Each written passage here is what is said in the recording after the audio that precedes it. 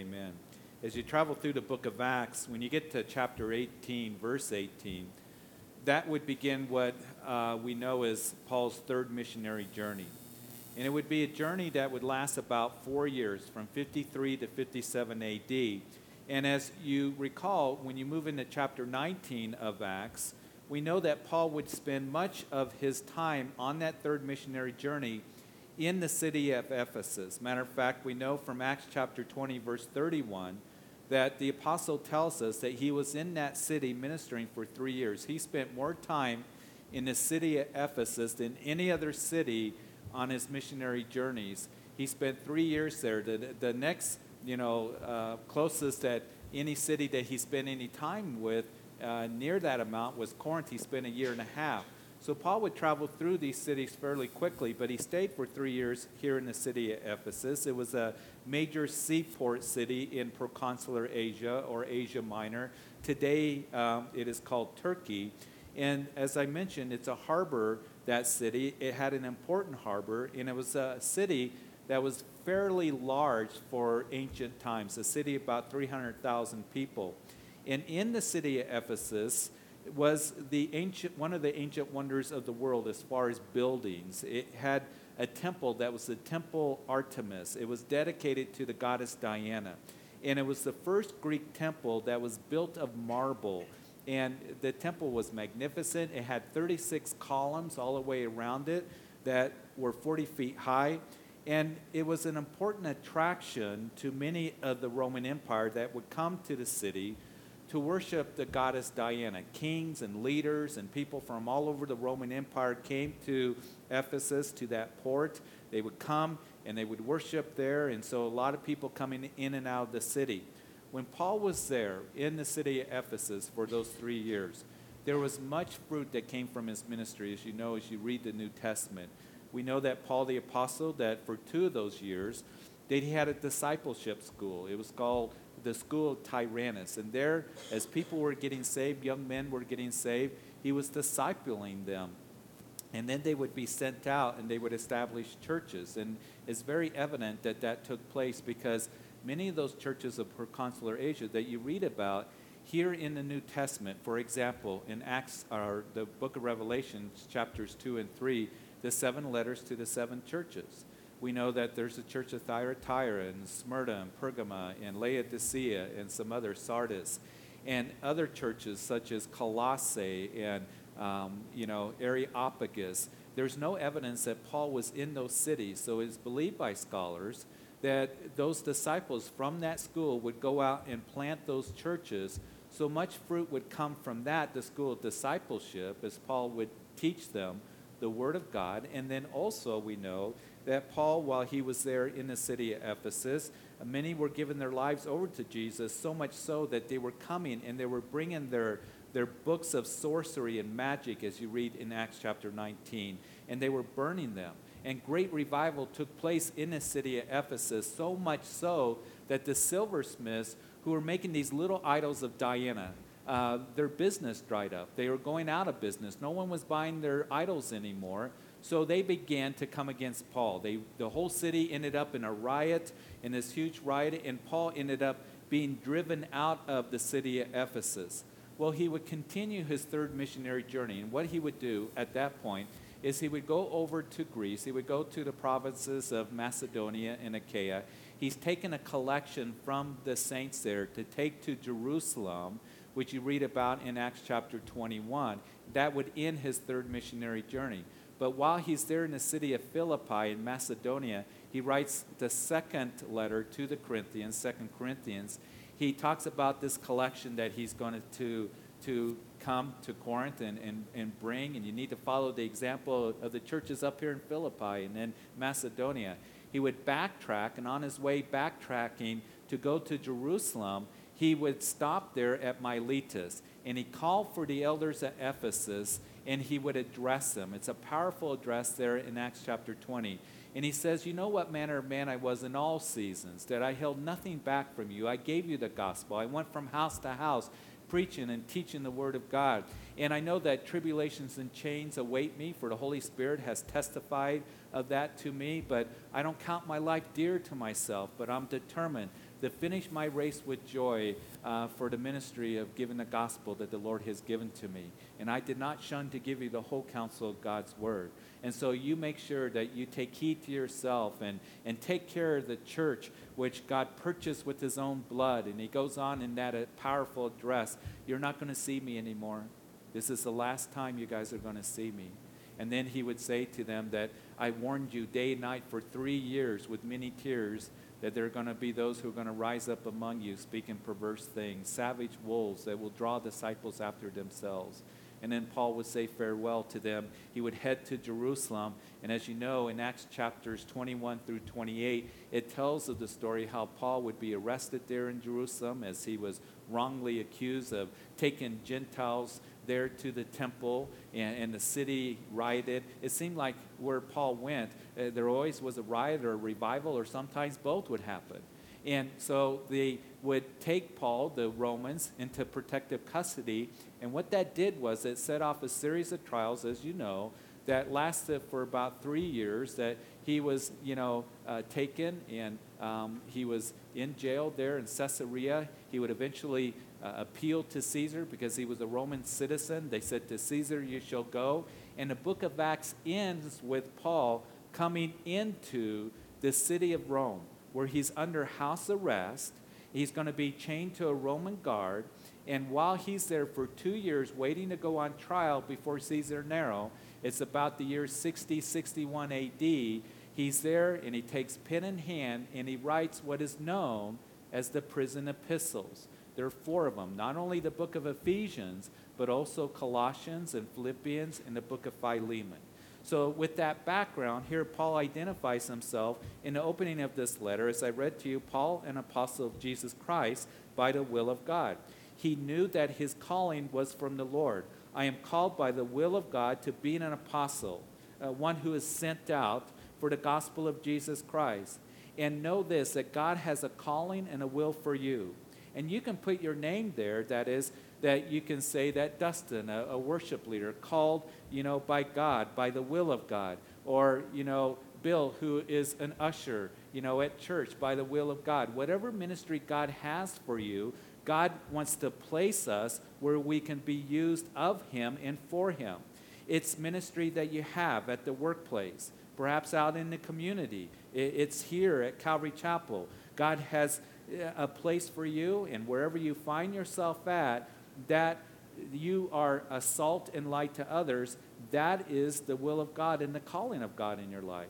And you see, what can happen is sometimes we can think, the early apostles and, all throughout church history, the evangelists, the missionaries, the pastors, and even today, you, Pastor Jeff, you must be fulfilling the highest calling of God. People can think in that way, but the reality is this, that truly the highest calling of God is wherever God has called you to be, whatever God has called you to do and equipped you to do. That is God's highest calling for you. And we need to never feel like our ministry, whatever it might be, is not important to God. It is very important to God.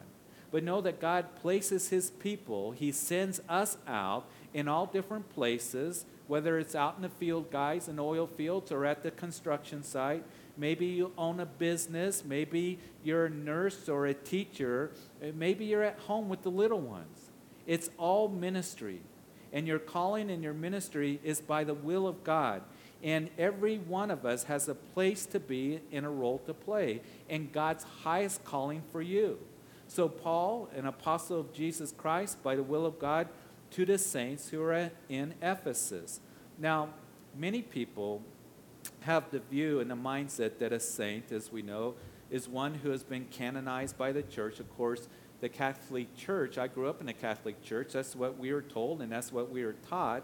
And one, who was really holy and did miracles and lived a life of awesome ministry and sacrificed their lives completely to that. And after their death, after so many years, they are officially canonized by the church as a saint by the cardinals.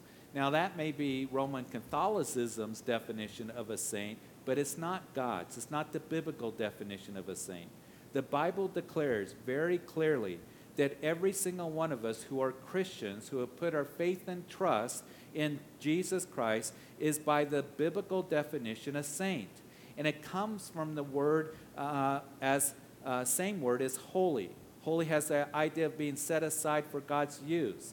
As we give our lives to the Lord, as we surrender our hearts to Him, our lives are now set aside for His will and for His purposes. We are to be different than those of the world. We are an instrument to be used of the Lord. So if you're a believer, then you're considered by God a saint. So Paul, writing to the believers, to the saints that are in Ephesus, he gives his greeting in verse 2, grace to you and peace from God our Father and the Lord Jesus Christ.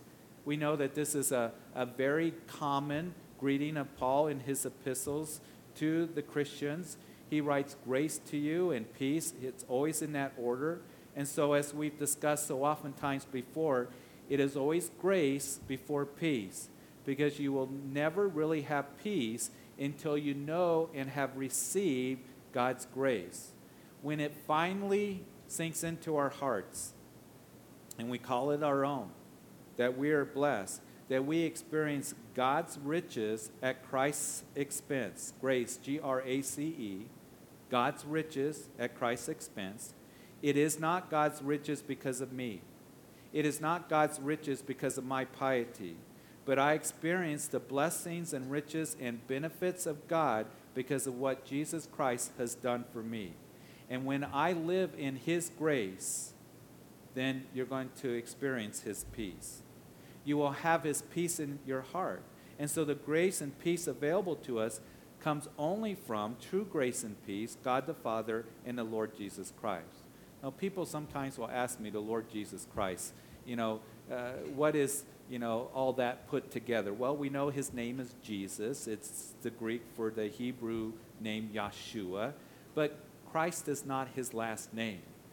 We know that the word Christ is the Hebrew word that means Messiah, or literally anointed one. It tells of His mission. He is God's promised Savior. And of course, Lord is a title. He is Lord.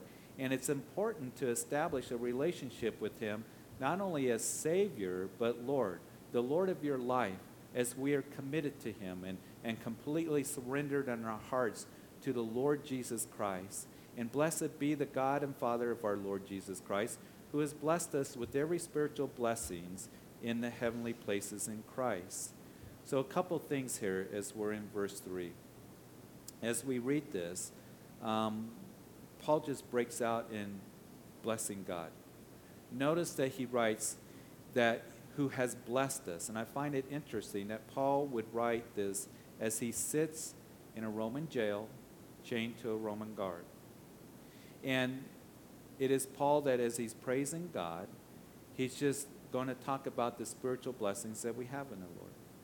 Now, when I think about this, as Paul is writing this, as he says, blessed be the God and Father of our Lord Jesus Christ, who has blessed us with every spiritual blessings. Of course, Paul was one that went through tremendous difficulties, didn't he? I mean, when he wrote 2 Corinthians, as I mentioned to you, after he left the city of Ephesus, he went to Philippi, and he's writing that second letter to the Corinthian believers, because there were those who came in, these guys that were really elevating themselves and calling themselves super apostles, most eminent apostles, and they were putting Paul down and putting his ministry down.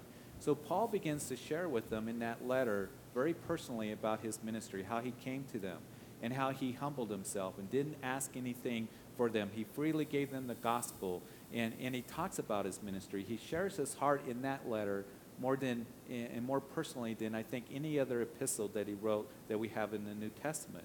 And in chapter 11, he begins to write about my ministry. I've already been shipwrecked and floating in the Mediterranean Sea 3 times. We know that would happen again after he wrote that letter. I've been beaten by rods. I've been flogged. I've experienced much persecution, the perils of persecution. I've experienced the perils of weariness and toil and hunger and thirst and cold and loneliness. He went through so much, and he will continue to go through much persecution and difficulties after he writes this letter. But Paul knew that's what it was. His ministry was that he was going to suffer many things, as he was told after his conversion, for the sake of Jesus Christ. Yet he breaks out in praise to God. And I think if I was in Paul's situation, if I was in his place, I would probably be writing, yeah, grace and peace to you, but woe is me. For I'm forsaken and I'm forgotten and broken and by the Lord. And I would begin to perhaps murmur and complain. That's our natural tendency, isn't it? There are times in our lives when we feel imprisoned by difficult circumstances and we think I'm not blessed. But what we see and what we can learn from the Apostle Paul is that consistently and constantly that he continued to rejoice in the Lord no matter what situation that he was in. He remains committed and excited about the Lord. And the reason that he did is because he realized that as a believer in Christ, that there's tremendous blessings that are found in Christ. And he's not just talking about the material, physical blessings, but the blessings that cause him to break out in praise here in the opening of this letter is the spiritual blessings that he's going to talk about. And how we need to, especially in the society in which we live and in the messages that are being given in the church today, we need to understand that, because there are many meetings that are going on this morning, church meetings and services, that are going to emphasize the material blessings, the physical blessings that we can have in the Lord. And yes, he does bless us materially and physically, yes, because every good gift comes from above. But what we see in the scriptures is very clearly that the primary focus for us as believers is the spiritual blessings that we have in Christ. To keep our eyes on eternity and to prioritize heaven and to store up our treasures in heaven. Here we see that Paul is writing as though he's the most blessed and wealthy man in the world. Because what we're going to see here, that in verses 3 through 14, it is one sentence. An English teacher would say it's a run-on sentence. As Paul would just keep going and keep going and keep going and keep going, telling us of all the spiritual blessings that we have in Christ, the spiritual blessings in Christ. Have you ever noticed when you go through the gospel narratives that Jesus never focused on the material, physical, political realm? Yes, he did many healings. Yes, he did many miracles. Yes, he fed the 5,000. But his emphasis was the kingdom of God. And he would preach the kingdom of God. And he would say to the people, you're only coming to me because you're hungry again, physically. They wanted to crown him as king up in the Galilee region, and he dismissed the crowds because they were only looking for a political, material king. Hey, we'll never be hungry again. We'll never be sick again. And again, as I mentioned, there are blessings that come from the Lord in that realm. But Jesus was saying to them, you need to believe in the bread of life. You need to believe in me. Come to me and eat and drink of me, and you'll never hunger or thirst again. So the writings of the apostles, when we read not just Paul but the others, always focus on spiritual blessings and priorities. How we have the riches of God because of what Jesus Christ has done for us. So Paul is thanking God for the spiritual blessings, and when you hear a person that is given thanks, we need to know what he or she is emphasizing in their thanks. And of course we're going to give thanks for the physical and material provisions of God. We are to do that. But Lord, I also understand this, that it does not compare to the riches of Christ that are ours, the blessings in Christ. And that's why Paul was able to just praise God in the difficult times and losses and circumstances that he would face. Secondly, as I read this, Paul is going to tell us why, when we begin in verse 4, why we have the spiritual blessings that come from God. He's just going to go on, and it's going to be wonderful when we go through this section of Ephesians.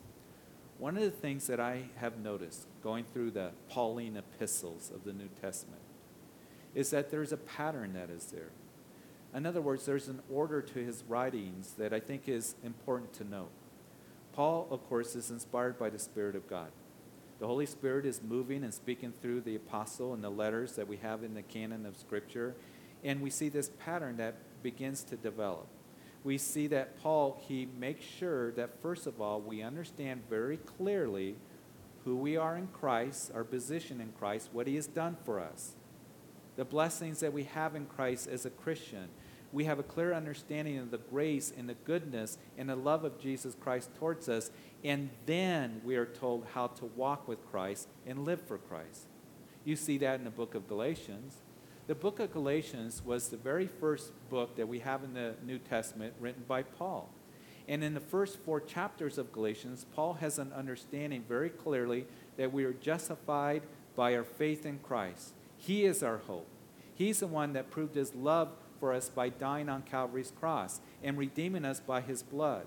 So we look to him alone for salvation and forgiveness of sin. The law cannot do that. The law cannot justify anyone. So once we understand what Jesus has done for us in redeeming us, his grace given to us, then this is how I get to walk in that grace. This is what I get to do for him. As you begin in chapters 4 and 5 of Galatians, walk in the Spirit. Don't walk in the flesh. Fulfill the love of Christ, which is love. Carry one another's burdens. All those things that you read in those last 2 chapters of Galatians. He uses the same pattern when you go through the book of Romans, doesn't he? In the first 11 chapters, the apostle spends time telling us that there's a sin problem. Chapter 1, the heathen has sinned. Chapter 2, the Hebrew has sinned. And in chapter 3, we've all sinned and fallen short of the glory of God. And the wages of sin is death. But then he begins to introduce the doctrine of justification, that we're justified freely by his grace through the redemption that comes through Jesus Christ. And he talks about salvation. It comes by faith alone in Jesus Christ. And then he talks about sanctification, that we're set apart for him and that we walk in grace. And what it means is that we live for him. We don't live after sin. Should we continue in sin that grace abounds? Certainly not, he writes in chapter 6.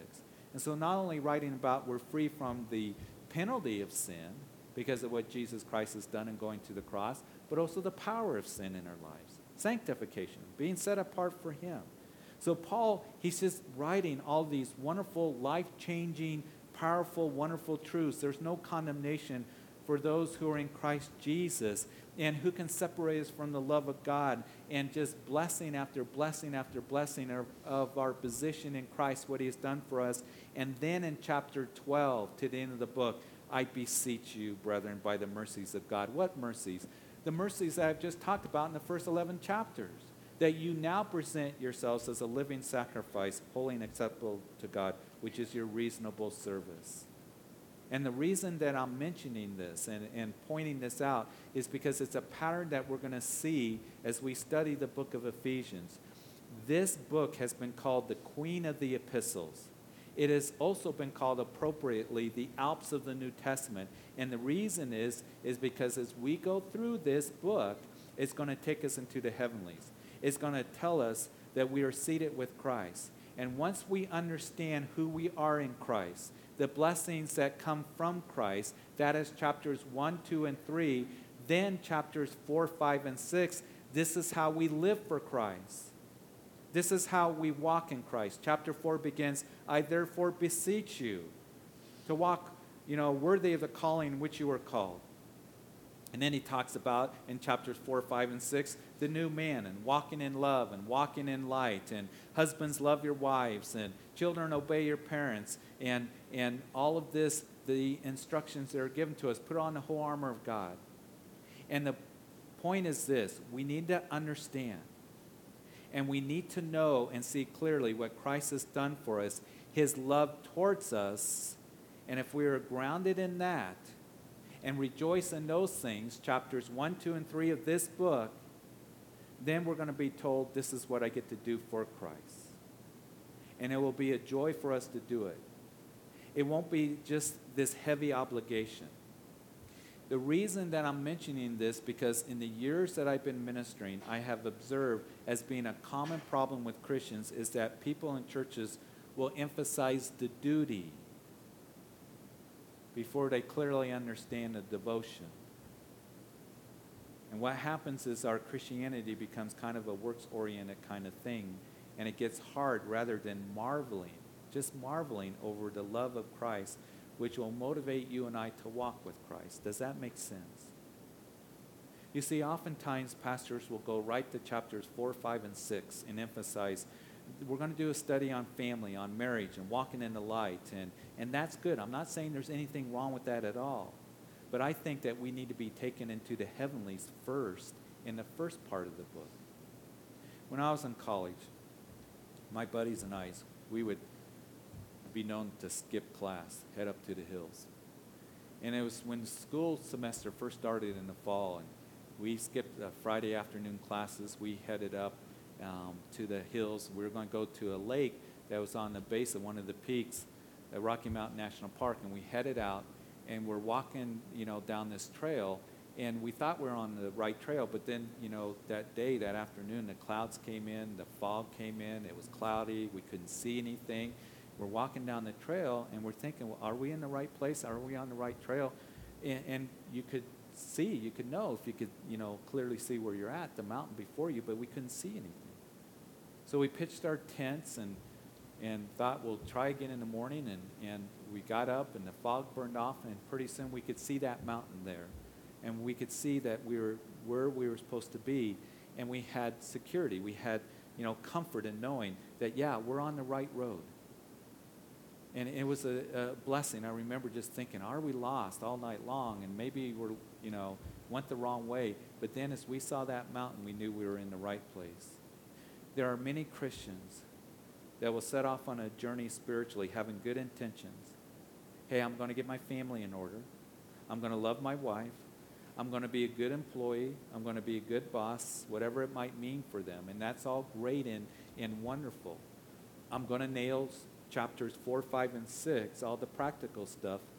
But what happens, it ends up being kind of hard. And it becomes a struggle.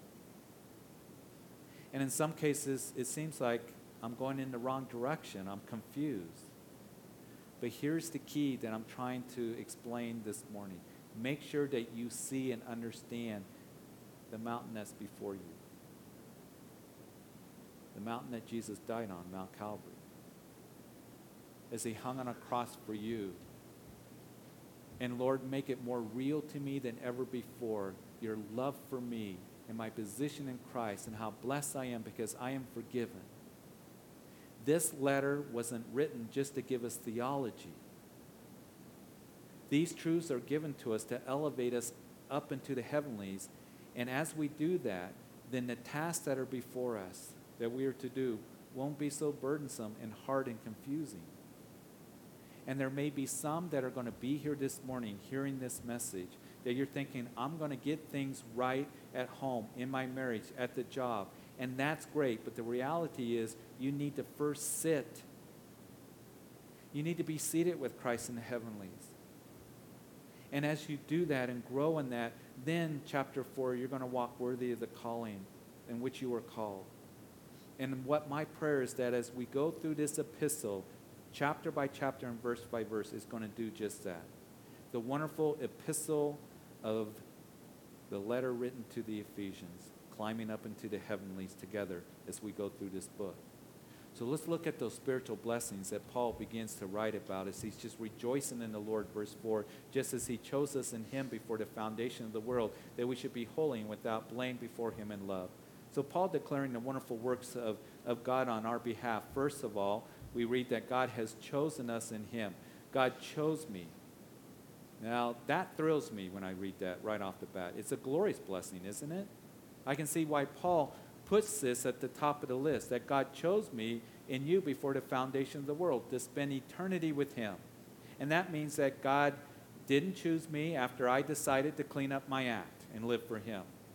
He didn't choose me because he looked down and thought, oh boy, Jeff, you're going to really amount to something. There's some real potential in you.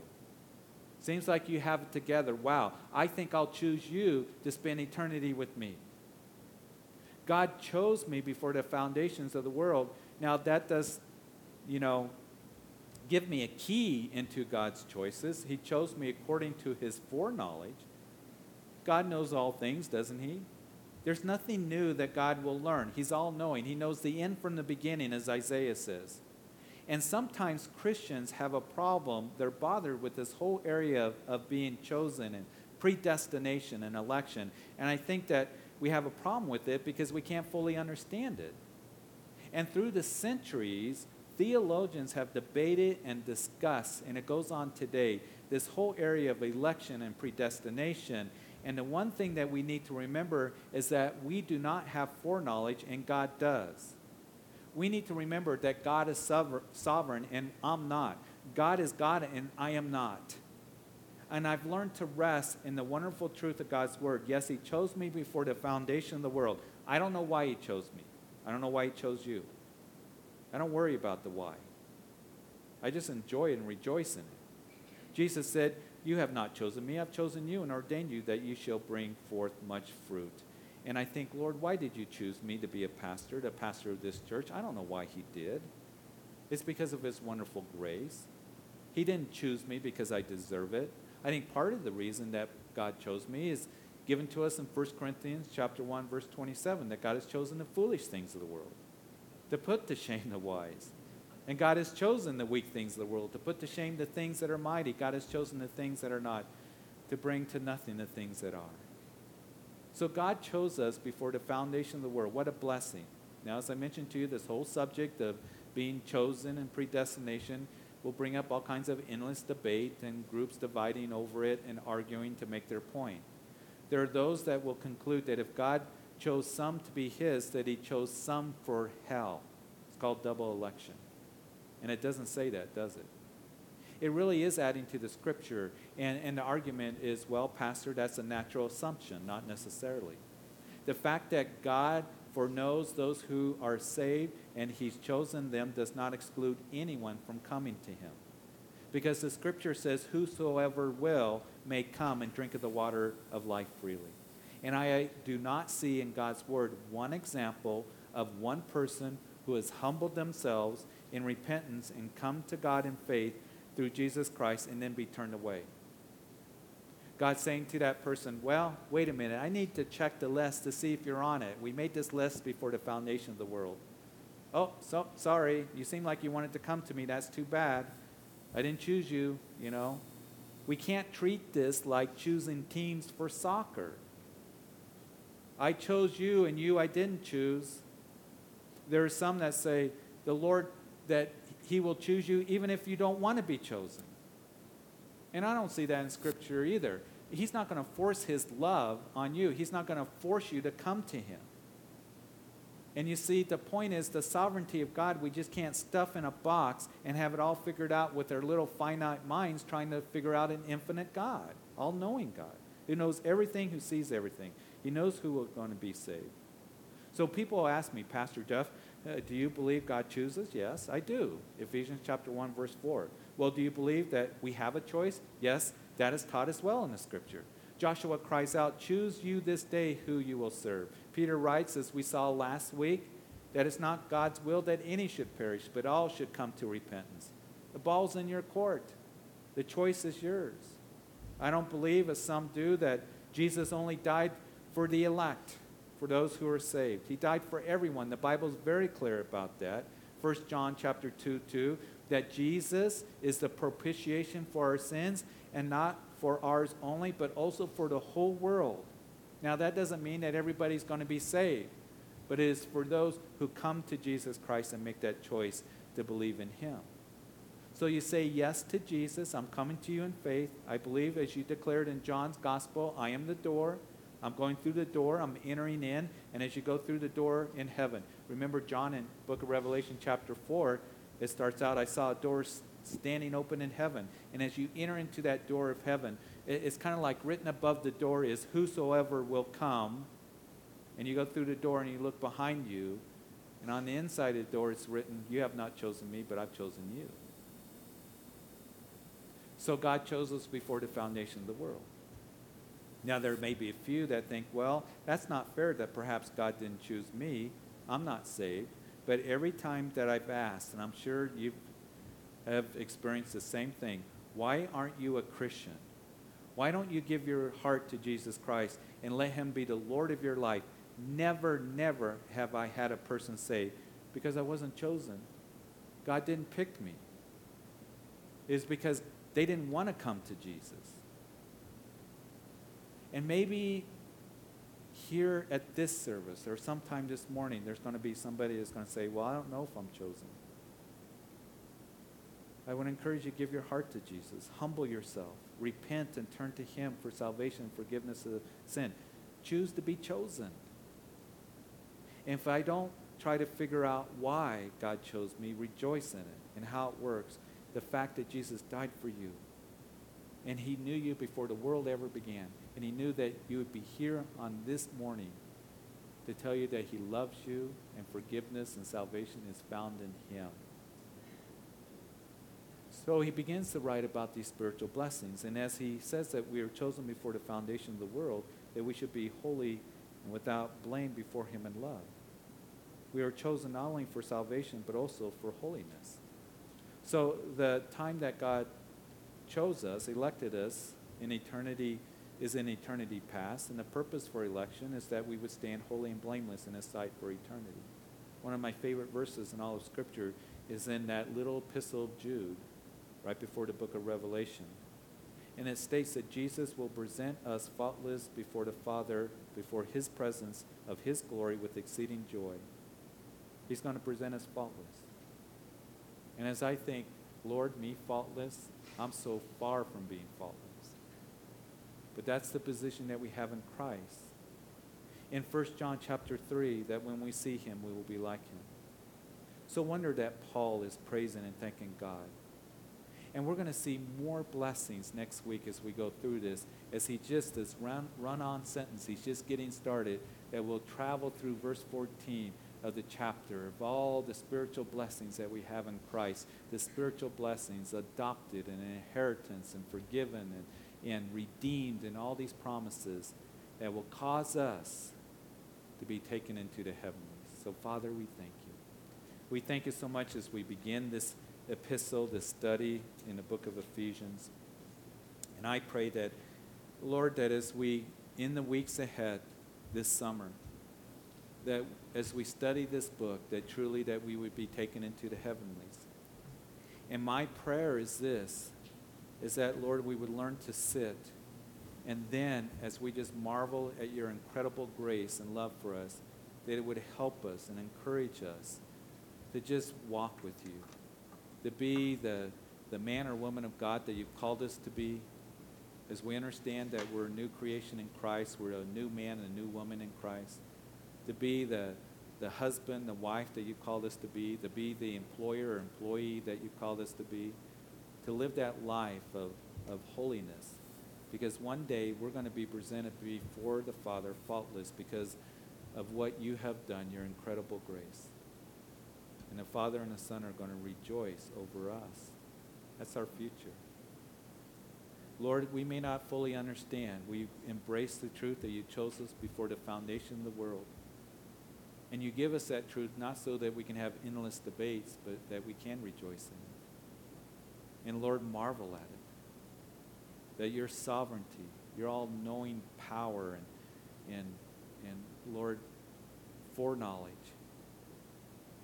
So Father, I do pray that if there's anyone here this morning at this service that you've never surrendered your heart to Jesus Christ, that the invitation is given to you to come, to respond to the gospel, and to say that I want to be forgiven of sin. And Jesus, I know that you're the only one that can forgive me because you're made provision.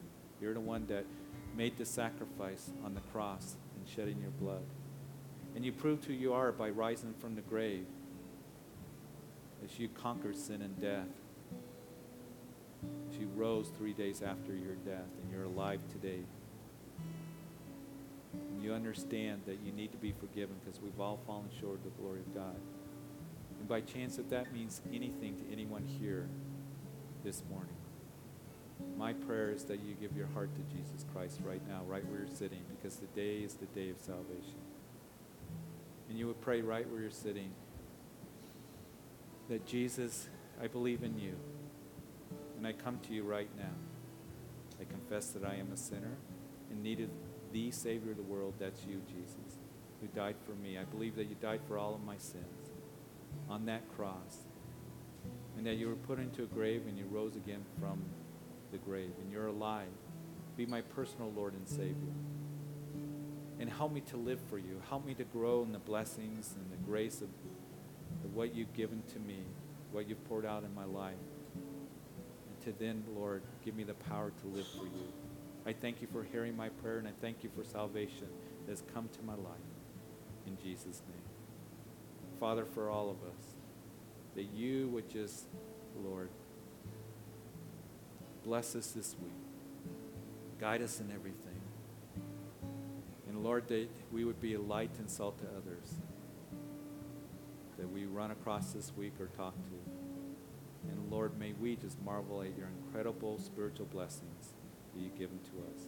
And it's in Jesus' name that we pray, and all of God's people said, amen, amen. Would you please stand?